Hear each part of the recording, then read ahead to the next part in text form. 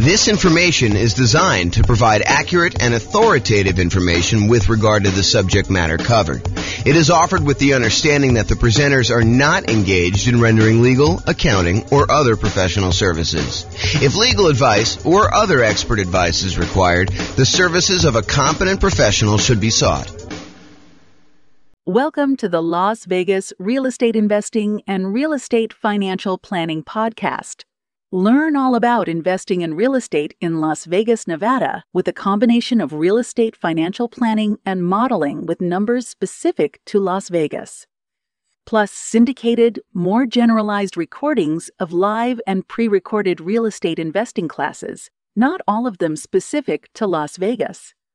Be sure to stay tuned after the podcast for a message from our sponsors. Well, good morning and welcome everyone.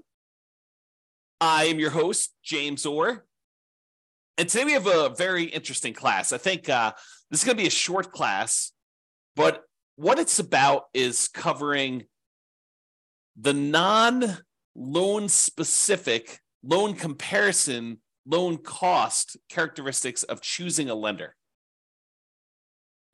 You know, I think a lot of real estate investors, they might call up 1, 2, 3 lenders and compare rates, compare the cost to get the loan.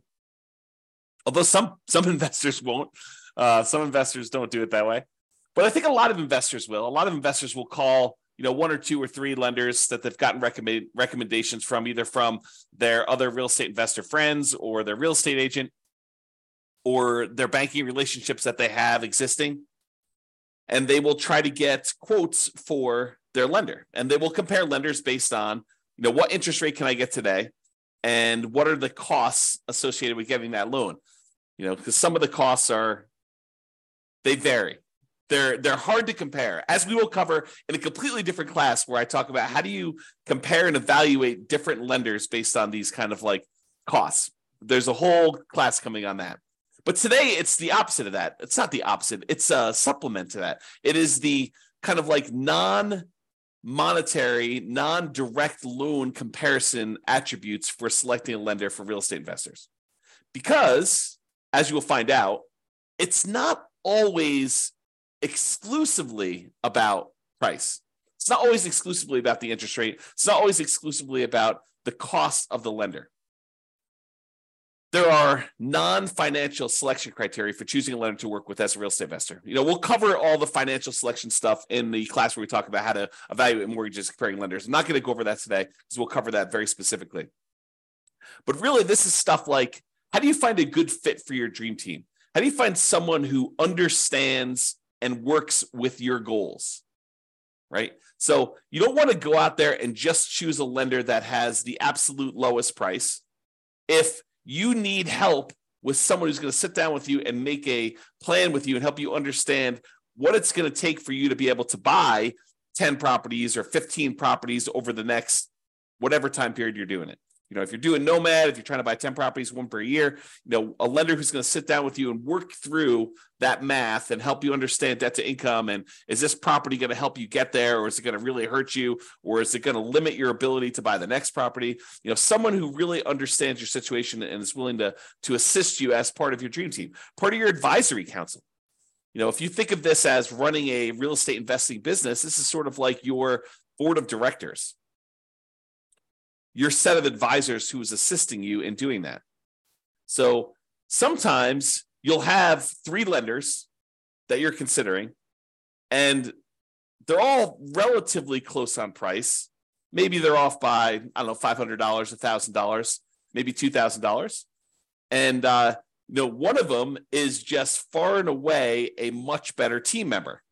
They want to see you be successful. They're like, hey, come on in. Let's go over all your numbers. Let's go over like a plan to get you where you want to be with, the 15 properties or the 20 properties or the 5 properties or 100 doors or whatever it is that you're trying to accomplish. They're on your side. They're part of your team. They want to help you succeed and understand what it's going to take for you to get there financially. You're not just guessing and researching online and trying to figure out what applies to you and what doesn't apply to you. They're an expert in their getting loans and brokering loans, and they're going to assist you in understanding what you need to do that.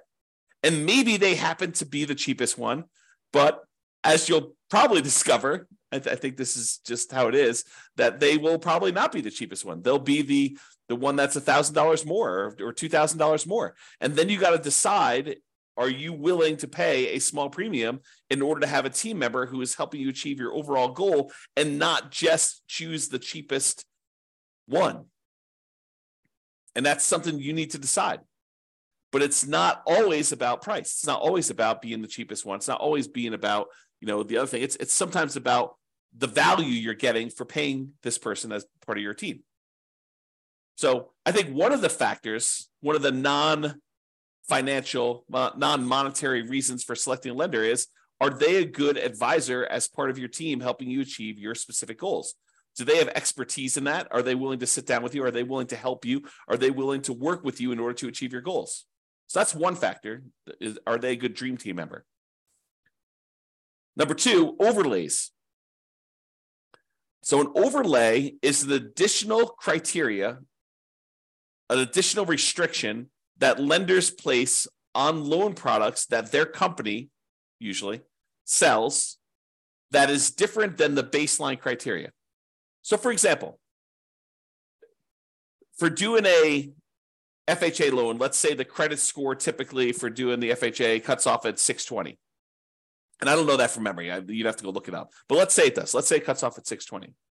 A single lender can choose to make their company safer, to make sure that the loans that they're underwriting perform a little bit better. They could say, our minimum credit score for doing an FHA loan is not 620. 620 is what FHA will accept, but we are going to require 640. They've added an additional overlay on top of the criteria that FHA has set, and that they're making it a little bit more conservative, a little stricter for you to get that loan. And so it's important for you to understand where certain lenders have applied these overlays, what overlays they have in place. And some lenders really know these, right? They're like, hey, listen, traditionally, if you go straight to FHA or you go to another lender, they're going to say it's 620. For us, it's 640. And they'll tell you up front. Other lenders may not know. They may not understand all of their overlays and where they differ, especially new lenders who haven't been in the industry that long and don't have a wide kind of like swath of experience to be able to say, this is different than where I was in my last company. Because they may be telling somebody, that this is the rule, but the rule is really specific to their own company. It may not be the generic rule for the entire industry, and theirs may be different than what the industry standard is. So dream team member, whether they're going to be a good part of your dream team, and overlays. Another factor, like not specific to the interest rate or cost of getting the loan, that you may want to consider. It's not always about price. And the next one, some people may kind of like poo-poo this away, but personality. If you call up a lender and they make you feel like an idiot, maybe you want to choose another lender, even if they are $500 cheaper or $1,000 cheaper. If they're insulting to you, or they make you feel little, or they kind of like make you feel like you're bothering them, then maybe you choose someone else who doesn't make you feel that way. I think personality is a big factor in do this. And it's sort of related to Dream Team, but I think it's slightly different, right? I think there's a personality component, is this going to be someone who I can communicate with because they are a good fit, they mesh well with my personality, and you might be willing to pay a small premium for that. Okay? So personality is another one. What about accessibility and communication? I had a couple lenders. A client of mine was trying to use, a couple of clients of mine were trying to use a lender. And this was during a time when the market was ridiculously hot. We were like getting 20 offers on properties. And so you had to be like very aggressive. And sometimes you're doing things like after work and you're trying to call a lender to get a lender letter so that you could actually submit your offer and be competitive. And you're competing against, I don't know, sometimes 5, 10, sometimes 20 offers on properties. And you really wanted to come across with your best foot forward and kind of be a strong candidate. And so early on in the process with this particular buyer who wanted to use this particular lender, I call up the lender. I say, hey, listen, we're going to be going out looking at properties tonight. Can I get your cell phone in case we're ready to write an offer so I can get a lender letter from you so we can make our offer, make this buyer look as strong as possible and hopefully get their offer accepted. And he's like, no, I will not give you my cell phone. I only work 8 to 5. This was a bank. This was a local bank, but I only work 8 to 5. I don't give out my phone after hours. I said, okay. I appreciate you letting me know that. And he proceeded to use a different lender because this particular guy was not willing to be accessible. And I get it. I mean, as a real estate broker, and if you're a real estate investor and you don't understand this is probably an important thing for you to understand as well. But as a real estate broker, I'll give you another example related to this. So my wife and I were about to celebrate our 26th wedding anniversary, married 26 years at the time. We're married longer than that now. And so we had planned on doing, something fun for our 26th wedding anniversary, kind of go out to dinner and stuff like that. And the client we had been working with to kind of look at several properties called us and said, hey, listen, a property just hit the market. They don't know it's our anniversary, right? They have no idea. They call us up at like 6:00. Hey, this property just hit the market and really hot market. And I know we've been looking for a while, but I think this one might be the one. Can we go look at this? And so what do?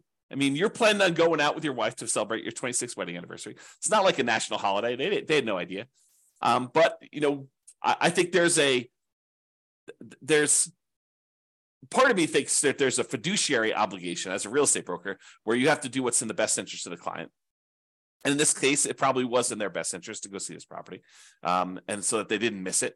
Now, you could argue, hey, James, get someone else to cover for your business. Yeah, that's definitely a possibility. You could have done something like that. But there's this weird sort of like inconvenience of you had planned on doing something for your wedding anniversary, and someone calls up last minute and they're like, hey, I really need something, and it needs to be now because if we wait till tomorrow, they could have 27 offers. And if we get an offer in tonight, there could only be 6 offers. And if we make an offer that's really, really compelling and, that makes sense, it could make it to our advantage to do this offer right now. And so there's this kind of weird trade-off between being available, being accessible, being kind of someone who jumps and does what needs to get done in order to get offer accepted versus, nope, I don't take calls after 5. Kind of an interesting thing. So maybe for you, accessibility could be an issue, or it could not be an issue. You're like, hey, listen, I get it. I'm the type of person that I'll wait till the next day. If we don't get this one, that's just the cost of doing business. If that's you, that's fine. And maybe it doesn't matter. But some people, it does matter. And that could be a selection criteria. How accessible are they? How communicative are they? And a lot of times for communication, you won't know until after you're done with the transaction, after you're done with the first one. Although you can get some hints early on. But some people, they're really good at the aggressive follow-up to get the person to say, hey, I'm going to go with you. And then they disappear while you're under contract because they're really, really good at following up with everybody who's calling in, but not really, really good about doing the deal and doing the communication of, okay, this is where you are in underwriting. This is what we still need from you. This is how we need to do this. And some of them kind of refer that out to, their team members. They have their team members calling, and maybe their team members aren't great at communicating, or they're not great at keeping you in the loop and stuff like that. And so, it could just be, that person's really great, but their role is as rainmaker, and their role is not to keep you informed about how the loan is going, or they don't perceive their role as being that. And maybe the company doesn't perceive their role as being that. They're like, hey, listen, your job is to go out there and get business, and then we will take care of them from then. We'll have, we have admin people and underwriting people, and, there'll be other people following up with your guys, but your job is to go and meet people and to bring in new guys. Something to consider. If you're writing an offer, especially like on a weekend, and you need to know from the lender how much can we ask for in seller concessions, because in this particular property, you need to have seller concessions in order to make your numbers work, and you can't get a hold of them, that could be potentially problematic with you getting your offer accepted, because seller concessions could be a factor in whether it makes a deal work or not. And if you don't know the boundary conditions of seller concessions, you weren't planning on doing it, but this property, it really needed to happen, and you're trying to get a hold of a lender on a weekend, and the lender's not around, could be potentially problematic. So that's important to understand. This reminds me, I think we're going to cover this very briefly here in a second, but it reminds me, I'll make this point now. Just because someone is really, really good at explaining to you the loan programs does not mean they're good elsewhere. Someone who has knowledge, and this is more of a generalized thing in life, right? I teach a lot of real estate investor classes. And so when I'm up in front of the room, if I'm really good at presenting class content, which you may or may not think that I am, but if I'm really, really good at presenting class content, people automatically assume that means I'm a good real estate broker, which may not be true. Think about that, right?